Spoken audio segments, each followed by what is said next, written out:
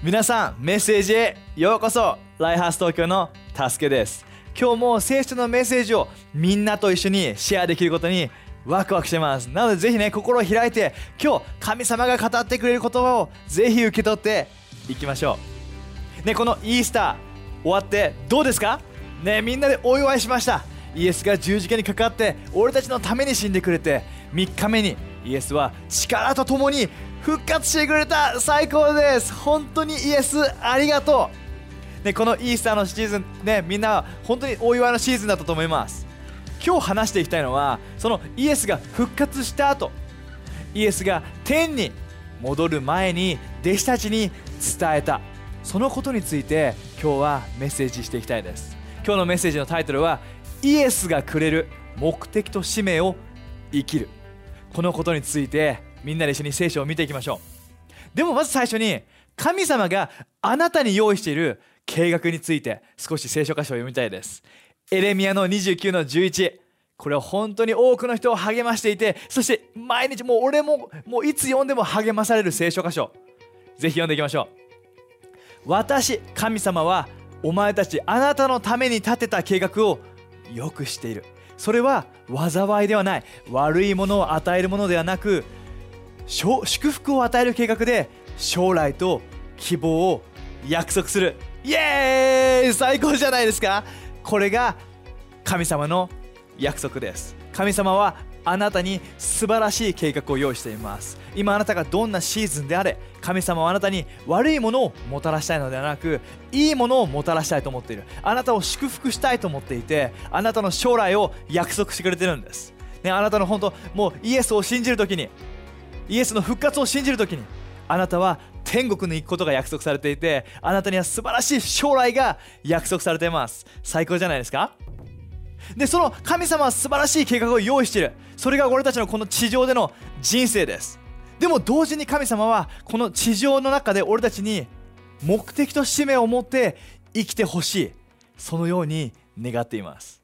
ね、これが今日話していきたいことです。なぜならクリスチャンとして生きていたとしても、ね、この地上でこの人生生きていた時に、世の中にはいろんな情報があります、ね、こうやってたくさんお金を稼いだ方がいいよ、ね、このようにした方がいいよって、いろんないいことだったり、いろんなこれを目的にした方がいい、このために生きた方がいい、そのような声はたくさんある中で、俺たちは何のために生きているのか迷ってしまう時があると思います。だからこそ今日新しくね、リマインドされてほしいです、ね、俺は教習所で免許を取っていた時、路上で運転する時に自分がすごい不安だったのが、もう道歩いてるといろんな看板があって、どれを一番見た方がいいんだろうみたいな、どの看板の情報、矢印がこうあってこうあってこうあって、×があって丸があって、なんか、ね、いろんなサインがあって、って慣れない運転の中で、もう目がいろんなとこ行ってちょっと運転が怖くなる、ね、そういう時があったんです。でもある時、教習でね担当してくれた教官の人、すごくねハードボイルドの男性だったんです。日焼けしたもうね50代の男性ぐらいの男性で、髪の毛が整って歯が真っ白で、なんか日焼けしていて、その人が担当させていただきますなんとかです、よろしくお願いします、でこういう感じでね、めちゃめちゃこう安心感を与える低音ボイスで担当してくれたんだけども、そこでこう聞いてくれたんです。中子さん、何か困ってることはありませんかですね、僕運転していて、いろんな看板とかいろんな情報があって、ちょっともうどれを信じてどれを見て判断すればいいか分かんなくて、もうちょっと怖いんです、運転怖いんですって言ったら、こう言ったんです。中岡さん、大丈夫ですよ。本当に知るべきことは地面に書いてありますって。うわー、俺なんかもう運転しながら、先輩みたいな、教官みたいな感じでね、感動したのを覚えてます。でもちろんね、全ての看板、路上でのね運転での看板は大事なことを伝えてるからちゃんと見なきゃいけないんだけども、俺にとってはその時すごくしっくりきたんです。いろんな情報はあるけども、本当に知るべきことは地面に書いてあって、でそうすれば焦ることはない、そうすれば正しく進むことができる、それがすごい励まされたんです。何が言いたいかっていうと、世の中にはいろんな、目標、いろんな目的を教えてくるような、こういうふうに生きたい方がいいよっていう声はあるけども、本当に知るべきこと、本当についていくべきところはその地面、つまり聖書に書いてあるんです。それが神様の言葉なんです。神様の言葉は決して変わらない。いろんな看板は変わったとしても、地面に書いてあるものは変わらないんです。で、それがあなたの道を示してくれる。この地上でどのように生きればいいのか、それを常に教えてくれる。それがイエスの言葉です。今日イエスがこの地上での天に上がる前に弟子たちに伝えたその最後の言葉をみんなにシェアしたいです。それは俺たちのその地面の言葉のように、俺たちの地上の人生を、俺たちを教えてくれる、そんな言葉だと思います。ぜひ一緒に読んでいきましょう。イースター復活の後、イエスは弟子たちと共に時間を過ごして、さまざまな弟子の前で復活した姿で見せて励ましを与えた。で、そこからマタイの28章の16節から20節を読んでいきたいです。書いてあるのは、一方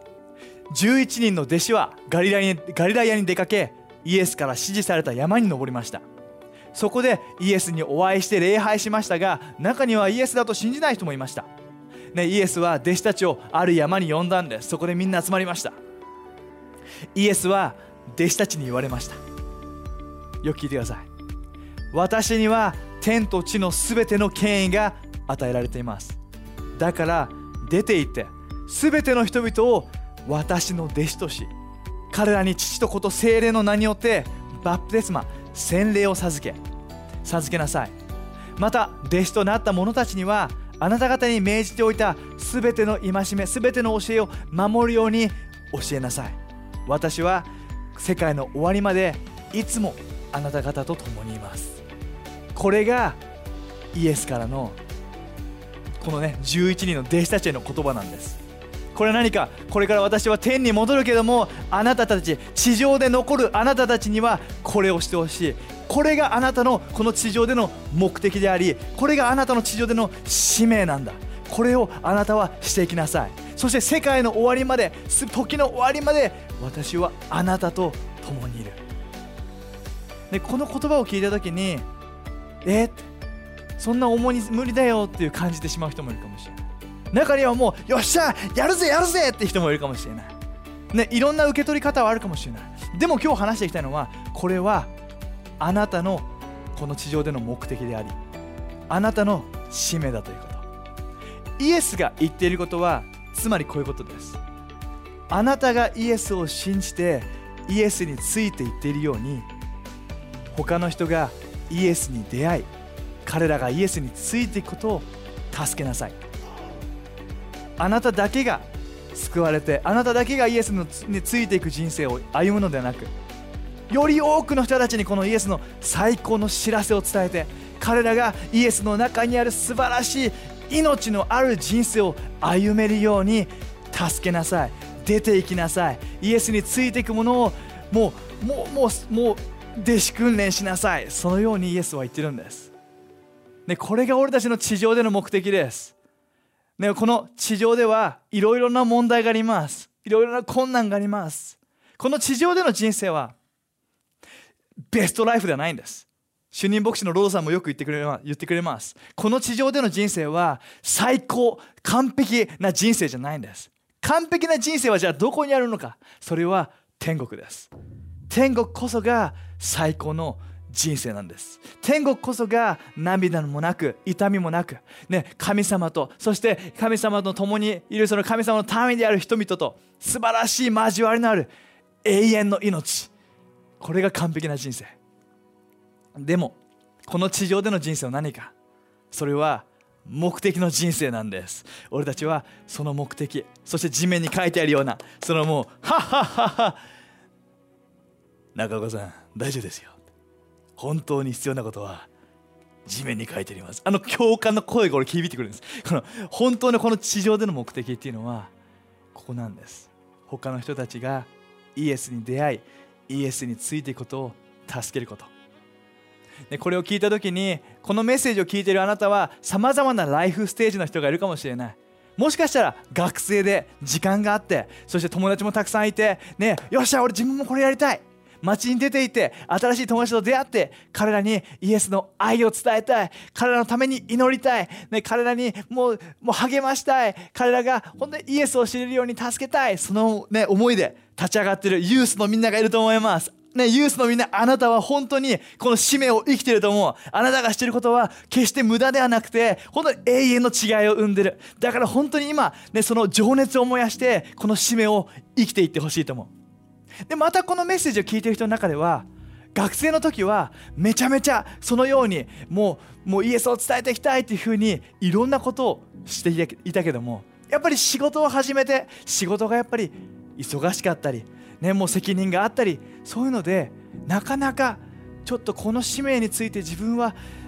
あまり生きてないな、そういうふうに今感じた人もいるかもしれない。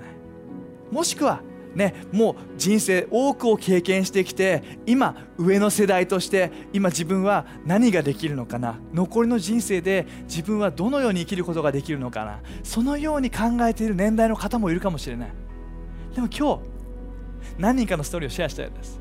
そして彼らの人生を通して彼らがどのようにこの使命を生きているか聞いたらきっと励まされます。まず一人目は、この教会には、東京にはもうマサルというチャンピオンがいます。このマサル、大学生の時にクリスチャンになって、彼は本当にもうイエスに変えられて、イエスに対する情熱が溢れて、キャンパスだったり路上とかでみんなと一緒にイエスの素晴らしい知らせを伝える、そのようなもう働きをしていた男性です。でも今彼は大企業に勤めていて、責任ある立場にいて、もう多忙な生活の中でもう仕事をしています。仕事が大変で、もうみんなもタフなシーズン通ってる、そんな、マサルだけども、彼は福音の扉を決して閉ざしてないんです。忙しくて言葉でイエスを伝えることは難しいけども、彼はいつも人生の中でイエスのことを伝えるための扉を開いている男性です。彼は本当に俺励まされるのが、この前シェアしてくれたんだけども、彼は忙しい中、同僚だったり後輩のみんなに対して恵みの態度と喜びの態度を大切にするって教えてくれました。どんなにタフできつい時でも喜んで働いて、喜んで仕えて、そして恵みを持って他の人を助ける態度を持っている。彼は言葉で伝える機会は少ないけども、そのようにイエスを、自分が目には見えないイエスを表すような、そのような態度を持って働いている。そしてある時、後輩の一人と時間を過ごした時に、その後輩はマサルのそのような姿をいつも見ていて、ついにこの質問をしたんです。マサルさんはどうしてそのように喜びを持って働いているんですか？社会人としてこの質問された時はマジチャンスだと思います。あなたがクリスチャンで会社に勤めていて、誰かがこの質問をしてくれたら最高なチャンスです。もうマサルはこの機会を使ったんです。マサルはそこで自分がクリスチャンであることを伝えて、そこ、イエスから来るその喜び、そしてイエスの恵みを受け取っているからそれが外に出ていくんだ、そのように後輩に伝えることができた。これが最近シェアしてくれたことです。その後輩がそれからどういう風な旅路に出るのか、それは俺たちも分からない、神様の働きだと思います。でも何が言いたいか、どんなライフステージだとしても、どんなに忙しかったり言葉で伝える機会が少なかったとしても、マサル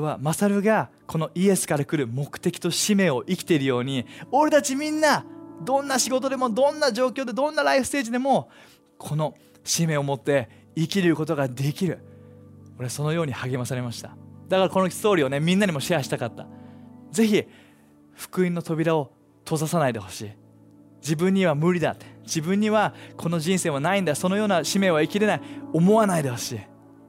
あなたがいるところで神様はあなたを用いたいと思っています。あなたが今いるところで神様は誰かに手を差し伸ばしたいと思っています。なのでこれをプレッシャーとしては受け取らないでほしい。あなたが生き生きとイエスとの関係を楽しんでいるとき、神様はきっとあなたに言葉で伝えるチャンス、誰かにイエスのことを伝え、イエスについていくことを伝えるそのチャンスを与えてくれる。俺は心から信じてます。なのでぜひオープンになっていきましょう。でもう一人は香りのおばあちゃんです。彼女は長年クリスチャンとして生活していって、そしていろんな国に行ってイエスのことを伝えるような働きをしていた女性です。しかし最近は高齢になって体が弱くなって、今は高齢者施設で生活しています。じゃあ彼女は今どのような人生を歩んでいるのか。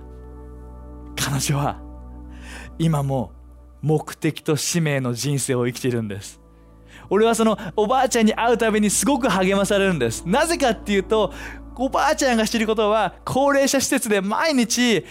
スタッフの方だったりとか同居している他の高齢者の方々に、イエス様って本当に素晴らしい神様なのよ、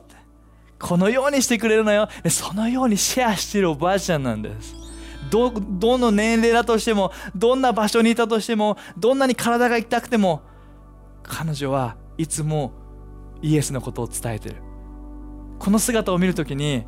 わあ、これって一生俺たちの使命なんだな、そのように感じるんです。そして多くの人たちが、多くのスタッフの人がおばあちゃんによって励まされていて、イエスの恵みを体験しています。だからこそ今ね、この年齢も上がってきて、もうこれからの残りの人生どうしようかって考えている人、あなたも今もイエスの与えている使命を生きることができます。本当にあなたを尊敬します。もしイエスに情熱を燃やしているならば、あなたは本当に多くの人の模範です。本当にありがとうございます。レガシーグループ、教会にはもう60代のねとかもう50代を超えたもう素晴らしい年代のクリスチャンのもう集まりがあります。でもしこのメッセージを見ていて、自分もそのレガシーグループ、上の世代のグループに参加してもう燃えていきたいなっていう方がいたら、ぜひコメントを書いてほしい。あなたにもそのような場所があります。ぜひ一部になってほしいです。そして3人目、それは妻香織のおじいちゃんです。おじいちゃんは数年前に亡くなりました。彼はクリスチャンとして牧師をしていて、牧師を長年していて、そして引退されて、そして最近亡くなったんだけども、最近そのお葬式に僕も参加しました。クリスチャンの葬式になかなかね、日本で自分自身も参加する機会は少なかったんだけども、やっぱりクリスチャンの葬式というのは悲しいものではなく、永遠へと凱旋していく素晴らしいお祝いのお葬式です。でそこで俺はすごい本当に心から感動する時間を過ごしました。なぜかっていうと、お葬式の終わりの後、もう集まった人たちの一緒に食事をしていました。で、見たことない顔ぶればかりだったんです。この人誰だろう、この人会ったことないの、ご親戚なのかな、誰なの、分かんなかった。でもそこで、親族の方が立ち上がって、ぜひおじいちゃんのことについて話したいことがある人がいれば、ぜひ立ち上がって話してください。そのような時間があった。そこでいろんな人が立ち上がったんです。はいって、私は数十年前に聖書が許されてない国に運び、イエスのことを伝えた、その働きを一緒にしました。あの思い出は一生忘れません。また別の人が立ち上がって、自分が辛い時にいつも話を聞いてくれて、聖書の話をしてくれて支えられました。また別の人は、自分はこの地域にこの人と一緒に行って、この人のイエスのための働きを見て本当に励まされた、そのようなコメントを多くの人がしていた。これを聞いた時に自分は思ったんです。俺もこの人生が生きたい。自分がこの地上を去る時に残された人、集まってくれた人たちがこの自分もイエスのためにこのもうレガシーを残していきたいなと思ったんです。自分がイエスのためにしたことが他の人たちの励ましになって、他の人がイエスに出会い、イエスについていくのを助ける、そのような人生が生きたい。心から励まされました。これがクリスチャンの人生としての最高の地上の去り方だなって心から感じたんです。で今3人の話を話したけども、俺たちの人生、この地上での人生は完璧なベストライフではありません。天国こそがベストライフです。それを俺たちは希望として持って、そして喜んで、そのもう希望を持ち続けることが最高です。そして今も俺たちは生きてます。この地上にいます。俺たち一人一人にこのイエスの出て行って私のみんなを私の弟子としなさい。私についていくものとしなさい。私に救われて、心が変えられて、もう喜びが満ち溢れて、恵みを知って、そして本当に癒されて、で本当にこの心からもう人々を愛するような人生を生きることができるように、私についていくものになるように助けなさい。この使命が俺たちの使命です、ね、この現代の俺たちもこの使命を運んでこうよ。ぜひあなたにもそれを励ましたい。今あなたがどんなライフステージであれ、どんなところにいたとしても、あなたが今どんな人生を生きていたとしても、あなたがイエスを知っているならば、イエスがあなたに与えている使命を運んでいこうよ。使命を運ぶものでいましょう。でも今日最後に励ましたいのは、このイエスに使命を与えられたその弟子たちは一人ぼっちでその働きをしなかったんです。彼らは教会で、グループで、コミュニティで一緒にその使命を生きていった。だからこれが励ましです。あなたは一人じゃない。俺たちは一人で生きるようにデザインされてないんです。俺たちはこの教会というのは場所ではなく、建物ではなく、人々です。イエス・キリストの体です。俺たちはみんなで一緒にこの使命を生きていくんです。なので本当に孤独を感じないで、もう他の人よりできてないと感じないで、あなたも一つです。あなたもコミュニティ、あなたもファミリーです。ぜひ一緒に教会としてこの使命を生きていこうよ。復活したイエスを伝えていこうよ。ね、使徒の2の42から47、教会として彼らがどのように働いたのか見ていきます。彼らは人たちの教えをよく守り、生産式や祈り会に加わっていました。誰もが心から神様を恐れ敬うようになり、また人たちは次々と奇跡を行いました。クリスチャンたちはみんな一緒にいて、それぞれの持ち物を分け合い、必要がある人には財産を売り払って与えました。